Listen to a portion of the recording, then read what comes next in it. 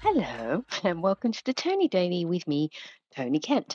It is the podcast that invites you to come find yourself so you can listen to this and say, oh, thank God for that, it's not just me. And I can speak to you and say, no, it is not just you, it is also me. So, woke up this morning, felt like I had been inside a washing machine. Not that I was all like, I don't know, damp and smelling of spring roses or whatever, whatever detergent's called, Summer Meadows. Um, no, not those things. Um, I could just tell that I'd been on roller coasters all day yesterday because my limbs felt very, very jumbled up and tired. So I thought, well, I've got a day off. What shall I do? I stayed in bed for a whole extra half an hour because my husband is still working. So he is still getting up at normal time. And then once you're up and you've got dogs, once you're up and the dogs know you're up and they start making a noise, it becomes very hard, unless you are a teenager, to fall back to sleep. So I gave myself a whole half an hour, lucky me. And then I knew the kids were just not going to be getting up because they'd had a busy day yesterday at Thorpe Park. I thought, well, I'll take one of the dogs out for a couple of hours. So I had a 2 hour stroll listening to some podcasts, and I did something that I thought, oh, I wish I'd done that earlier. Because I had my headphones in and I had email notifications on, even when you're listening to something, it will give you a little to let you know an email has arrived. Most of the email that I get is absolute junk, but there are sometimes things that I very much want to read. Um, but I thought, I'm on holiday. What am I doing? So I turn off my notifications on all my apps. And especially with email, the instant that I did it, I found myself go, ah. And I knew then I could listen uninterrupted to it was Blind Boy podcast I was listening to, and it was a really interesting episode because he was talking about how artists typically, um, generally, if you exclude the sort of top 2%, don't really make very much money, and how certainly in the music industry, you are seeing more and more people with money who are becoming successful recording artists because they're the ones who can afford to take risks. Who did he talk about? Well, of course, Mumford and Sons. Ooh. Um, but yeah, worth having a look. I think Florence and the Machine, probably George Ezra. I don't know. There's lots of recording artists who have benefited from things like private education. And we should all have the opportunity to make art and be successful. And so something that has changed a lot. And certainly if I think about my own performances and when I used to do a lot of painting, and I sold quite a few of my paintings, but it was never at the level where I can make a living out of it.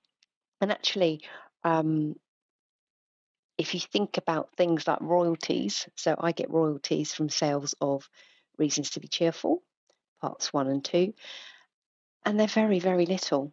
I make maybe £20 a year, something like that. It's not enough to sustain family life. Is it though? And that's why quite often people who are creative or who are making art will have another way of generating an income. So for me, I do a lot of ghostwriting for senior leaders, which is great because it's good fun. It's using my skills. It's very playful, and the organisations that these people work for pay corporate money. And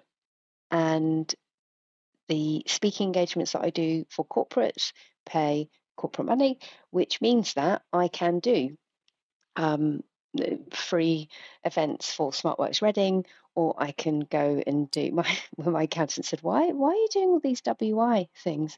They don't really make you any money. I went, yeah, but I'm doing it for the fun of it.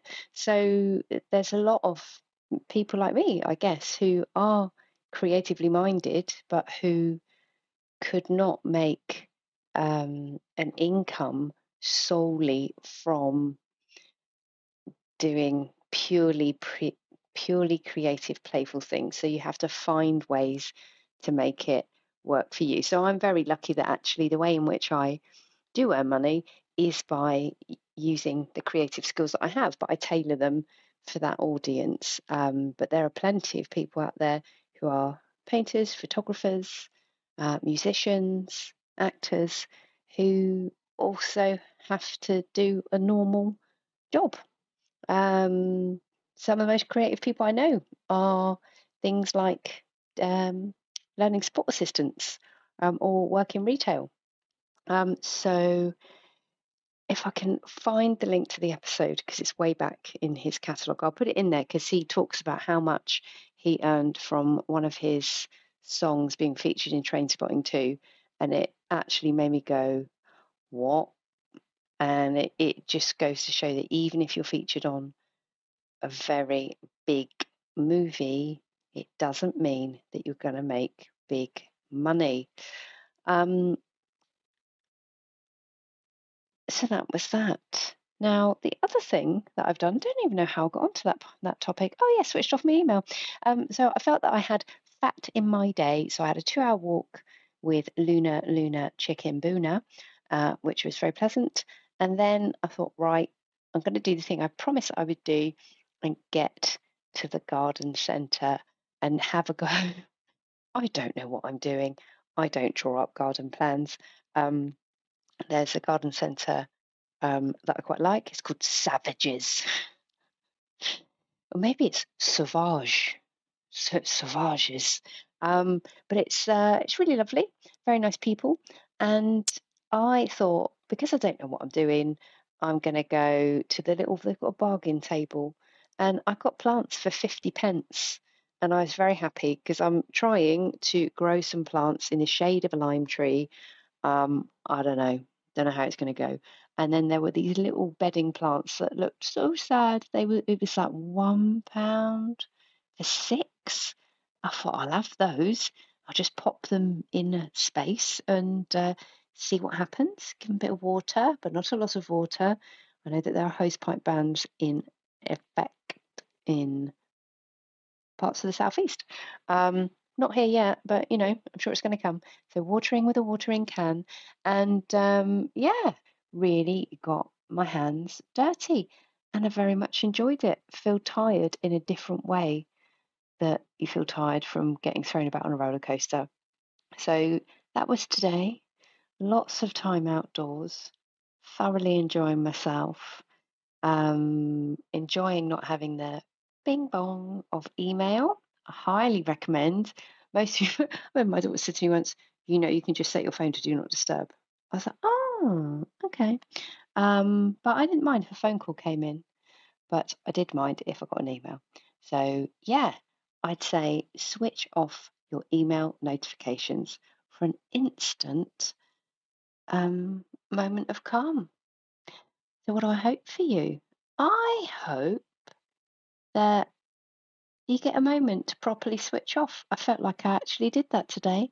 So I've just logged on purely to record this for you. I hope you enjoyed it. If you know anyone that you think would like the discipline of having a daily podcast to listen to because they're trying to do something daily in their own lives, then please send a link to them and I will be back with you tomorrow. Bye bye.